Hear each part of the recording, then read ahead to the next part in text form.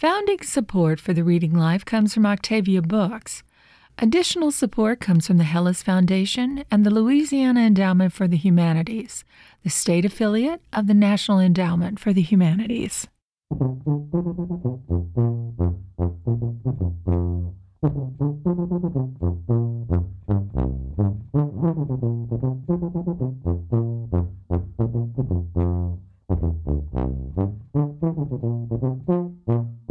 Hello and welcome to The Reading Life, your weekly look at the Louisiana literary scene. I'm Susan Larson. This week I'll be talking with historian Heather Cox Richardson, whose most recent book is Democracy Awakening: Notes on the State of America. Richardson will be a guest at the New Orleans Book Festival at Tulane University coming up March 16th.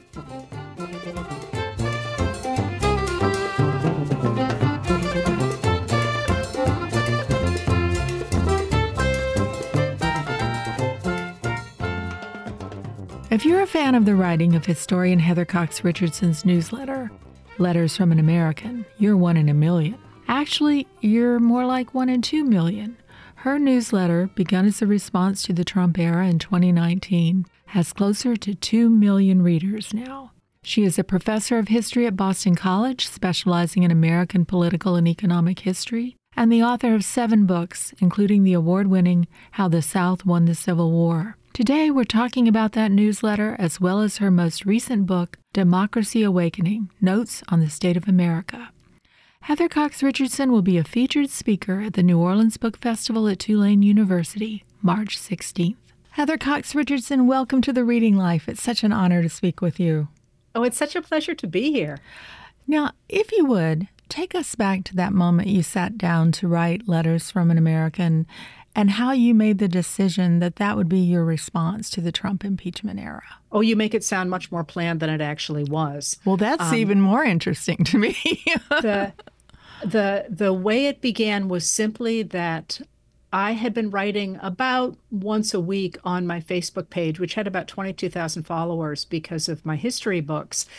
And I hadn't written since July 18th, I remember, and this was in the summer of 2019, and it was September 15th, and I was supposed to go back to Boston, but I was painting my house. I was about to move, and I was painting the window trim, and I got stung by a yellow jacket, and I'm allergic to yellow jackets, and I did not have my EpiPen. That meant that I felt like I couldn't get in the car and drive unless I knew how badly I was going to react to it. So as I sat there at my table, I thought, well, as long as I'm here, I might as well write back to the people that are starting to worry about me on Facebook. And that was just after the chair of the House Intelligence Committee, Adam Schiff, a Democrat from California, had written a letter to the acting director of national intelligence to say that he knew that there had been a whistleblower that had come forward with information that it seemed probably came from a principal in the Trump administration, and that he had not, the acting director, had not handed over as he had to by law.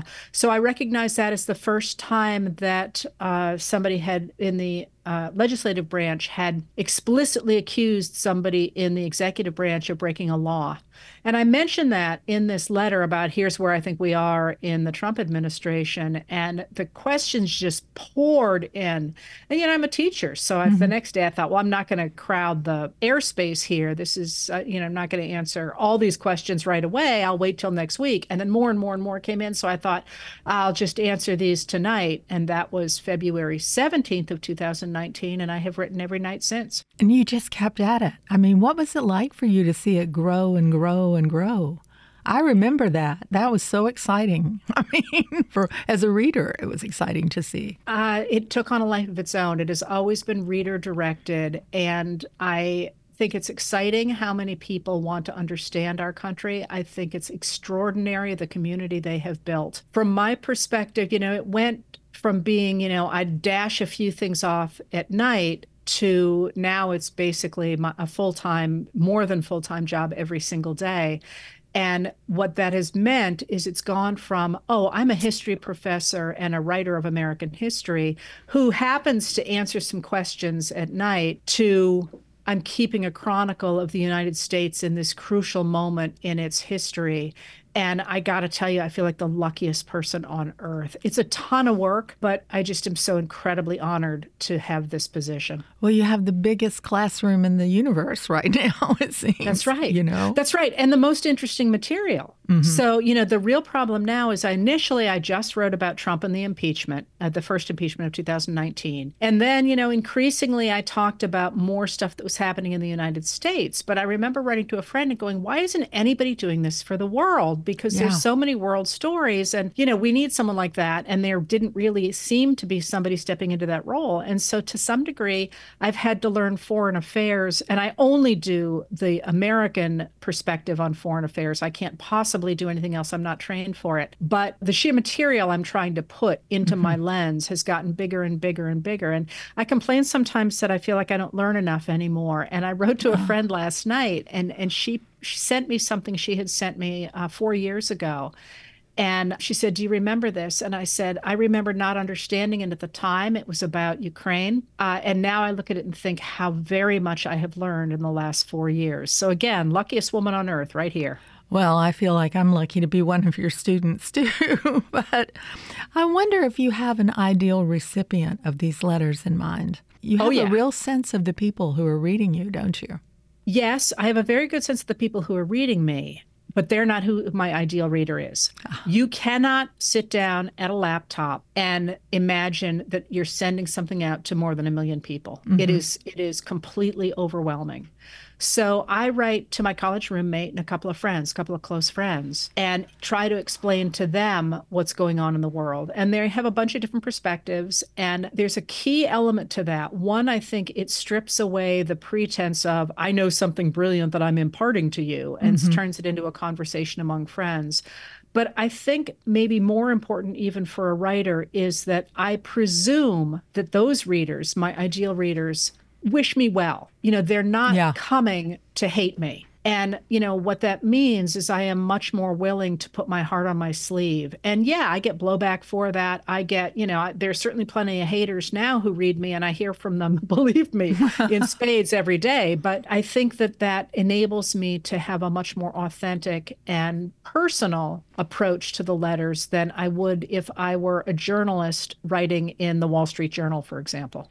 Right, because notes and letters are specific literary forms. It's very different from writing a book. Well, interestingly enough, when I was writing Democracy Awakening, it fascinated me that I sat in the exact same chair with the exact same laptop and the exact same computer screen and listened to the exact same music. And I sometimes even did it at the same time, but I could sit down and write those letters with no problem at all.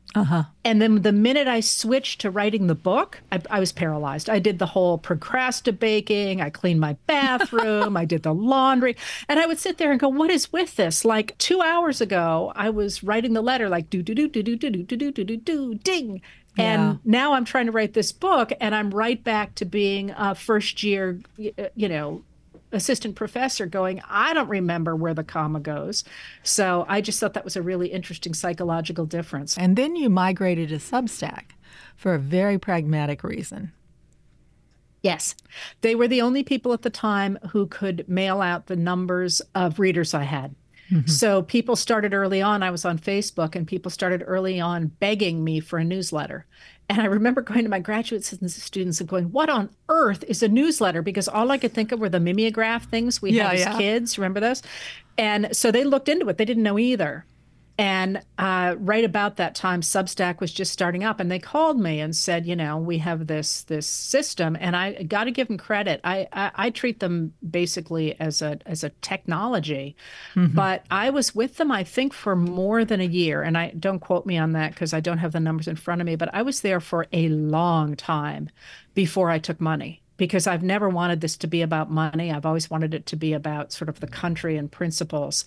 And finally, I was like, they're providing all this support and all this stuff, and they're not getting a penny out of me. So that's when I started to take money so I could both pay them, and so I could have an assistant as well to start to manage the, my end of it. But also, that's how I ended up there. You had that brilliant sense that if people paid for the newsletter, the trolls wouldn't pay for it. Yes. Well, you had to do that. By the time, like I say, I think by the time I was on Substack, I had more than 1 million followers on Facebook. It's all a little Hmm. fuzzy now. Um, and basically I have a full-time moderator on Facebook zapping the trolls. And at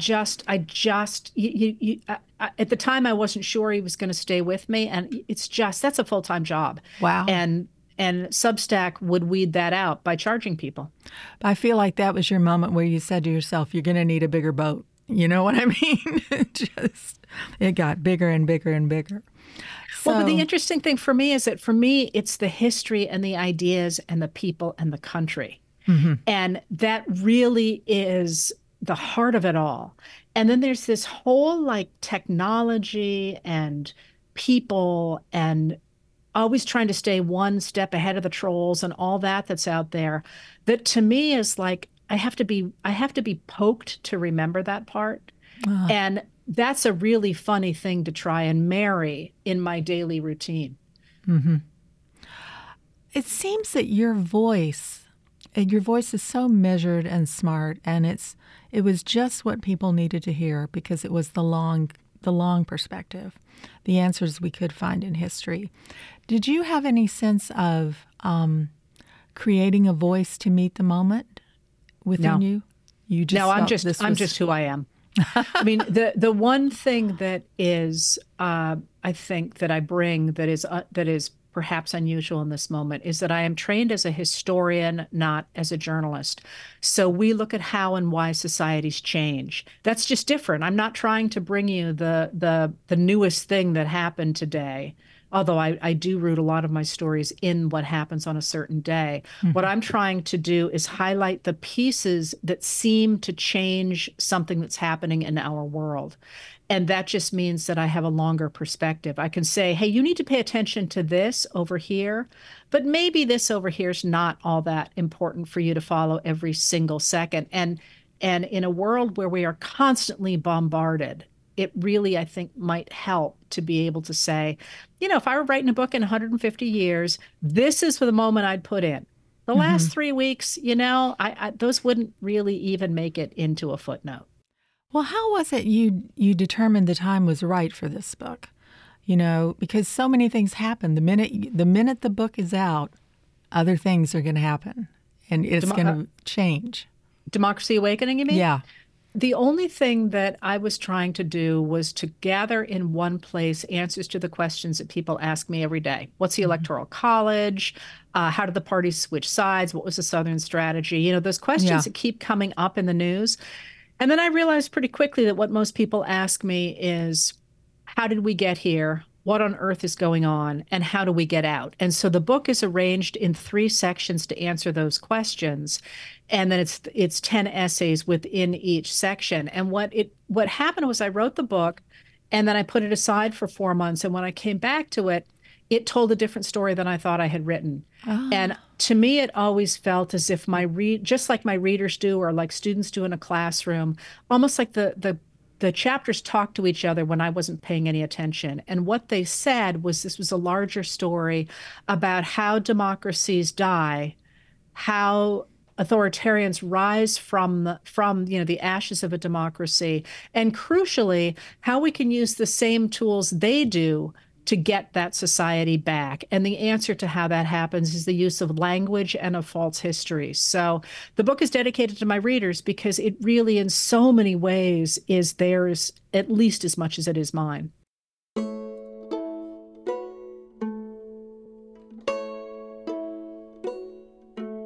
If you're just joining us, I'm talking with historian Heather Cox Richardson, whose most recent book is Democracy Awakening: Notes on the State of America. How do you feel when people describe your work as quiet or calm? Well, I have to say, first of all, I don't read a lot of reviews of my work. I always tend to move forward. I don't think of it as being quiet or calm. I think of it as being as deeply informed as I can possibly make it because I believe that if you know the facts, you make good decisions about them. Hmm. That being said, I think if you know me, you know when I am absolutely scathing And and livid. and my children pick it up. Many people don't realize that I'm the same person who wrote the response to being put on the professor watch list when it first appeared. And I wrote a response to that that went viral at the time. It would have been in around November in 2000, I mean, around Thanksgiving in 2017.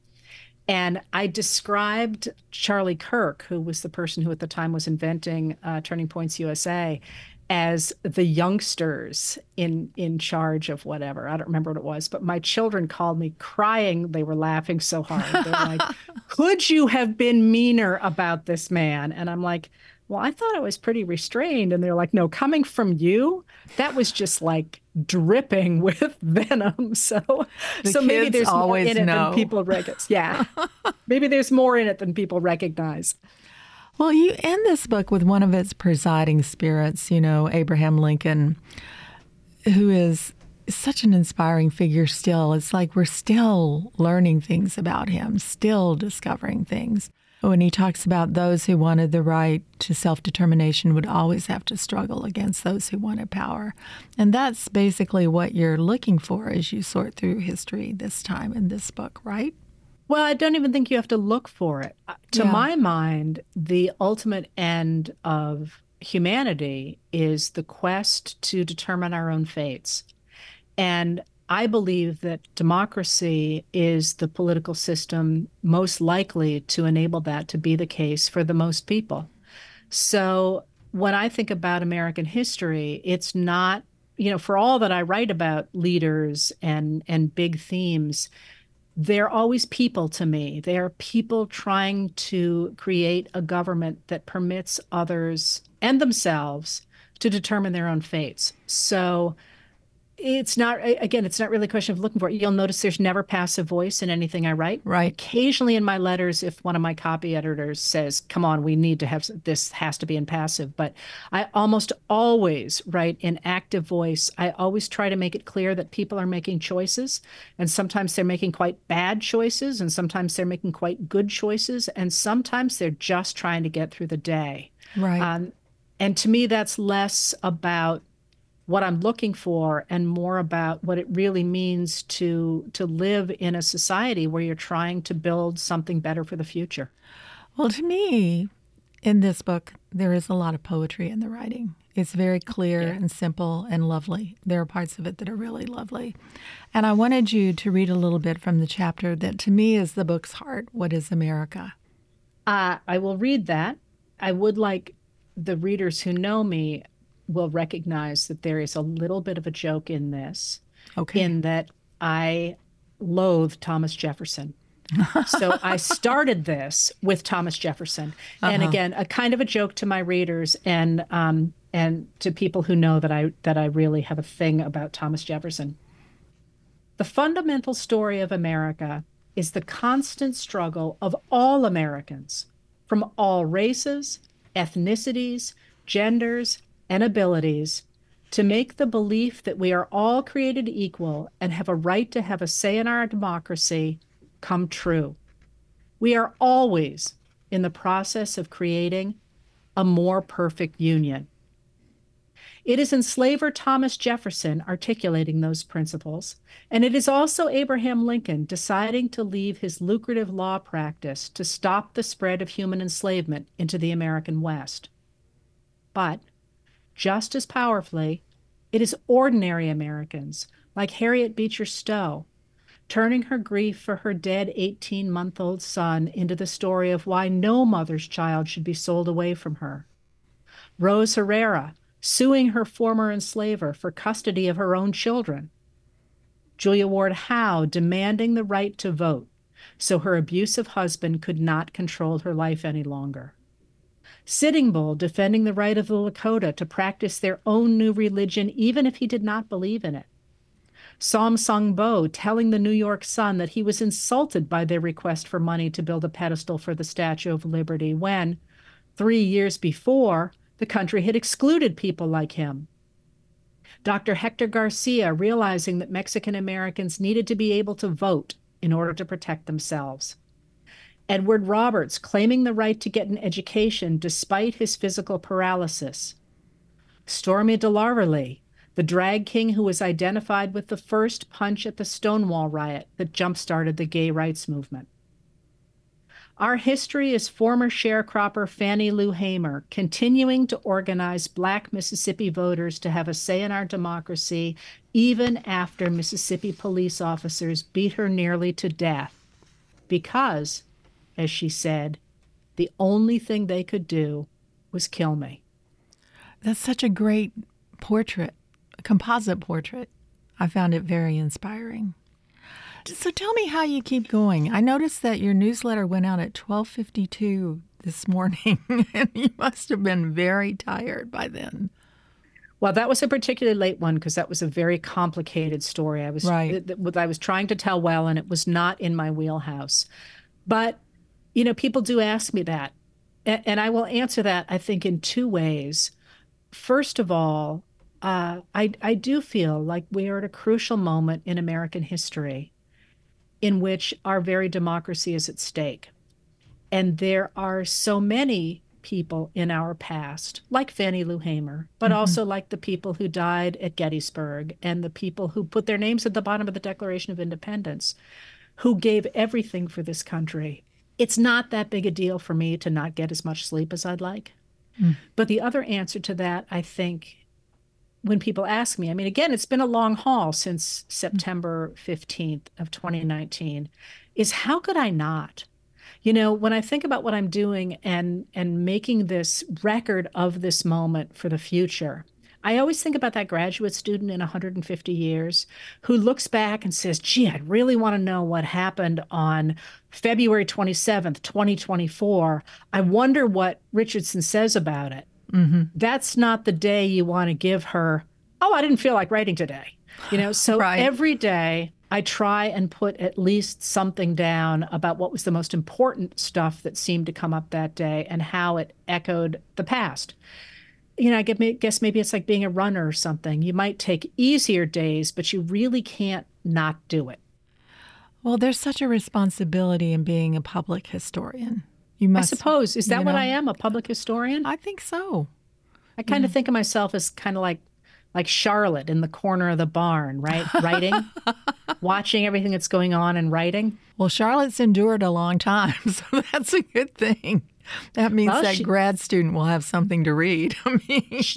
She was a good friend and a writer, right? And there are worse things in this world to be than a good friend and a writer. So true, so true.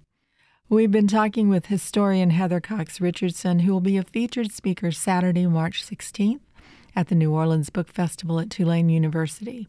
She'll appear in the Kendall Cram Auditorium at the Lavin Burnick Center for University Life from noon to 12:45 on a panel on the founding document, Historical Perspectives on Modern Constitutional Challenges, with Jeffrey Rosen, moderated by Ken Burns. And again from 4 to 4:45 p.m. on a panel, Dialogues on Democracy, Historical Perspectives with Stephen Hahn, Wes Lowry, and moderated by Kurt Anderson. Heather, thank you so much for taking the time. Thank you for having me. It's been a pleasure.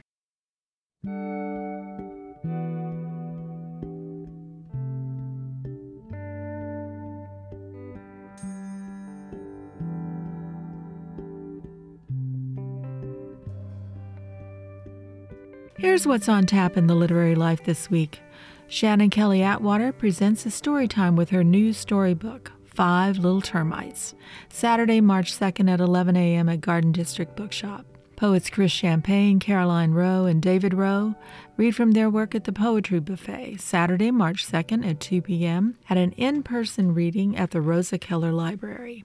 MSNBC host Joyanne Reed discusses her new book, Medgar and Merle, Medgar Evers and the Love Story That Awakened America, in conversation with Sharice Gibson, Saturday, March 2nd at 4 at Baldwin & Company. This is a ticketed event. Poets Peter Cooley, whose new book is Accounting for the Dark, and Carolyn Hembry, author of For Today, read from and sign their books Sunday, March 3rd from 2 to 3:30 at Octavia Books. David Armand interviews Damian Eccles of the West Memphis Three and his partner Lori Davis, Wednesday, March 6th at 10 a.m. in the Southeastern Louisiana University's Pottle Auditorium. They will discuss the criminal justice system, but also their books, consisting of Damian's memoir Life After Death, a collection of letters that Damian and Lori wrote called Yours for Eternity, a love story on death row. Maurice Carlos Ruffin discusses and signs The American Daughters, Thursday, March 7th at 6 at Octavia Books. Get ready for festival month in March. The New Orleans Book Festival at Tulane University opens March 14th with a session partnering with The Atlantic. It runs through March 16th at various locations at Tulane. The festival is free and open to the public, and attendees can register and find the complete schedule at bookfest.tulane.edu. Authors, illustrators, and panelists attending include Ken Auletta, Donna Brazile, Courtney Bryan, Liz Cheney, Ronan Farrow, Amy Gaida, Gary Hoover, Mike Jones, Kate LaCour, Terry McMillan, Kimball Musk, Madeline Ostrander, Khadijah Queen, Hal Raines, Walter Ramsey, Heather Cox Richardson, Nicole Ritchie, Mona Lisa Saloy, Jim Shudo, David Shipley, Cleo Wade, Jessamine Ward, and many others. Family Day, as part of the festival, will take place from 10 to 2 Saturday, March 16th in the Fogelman Arena in the Devlin Fieldhouse. Then, coming up March 20th, the 38th Annual Tennessee Williams and New Orleans Literary Festival gets underway and runs through March 24th at the Hotel Montleon. The famed Shouting Contest takes place earlier this year, March 17th at 2 at Jackson Square. Opening night, March 20th, features a night of burlesque. Check out TennesseeWilliams.net for the complete schedule. And don't forget Saints and Sinners, the LGBTQ Literary Festival that runs concurrently that weekend, also at the Hotel Montleon. Check out sassfest.org. Founding support for the Reading Life comes from Octavia Books, with major support from Rouse's Markets. Additional support comes from the Hellis Foundation, the Jefferson Parish Public Library, and the Louisiana Endowment for the Humanities, the state affiliate of the National Endowment for the Humanities. Any views, findings, conclusions, or recommendations expressed in the Reading Life do not necessarily represent those of the National Endowment for the Humanities. The theme song for the Reading Life is by Matt Perrine and Sunflower City. The Reading Life is produced by George Ingmeyer and is a production of WWNO. You can listen to us anytime or subscribe to our podcast at wwno.org. And you can email us at thereadinglife@wwno.org.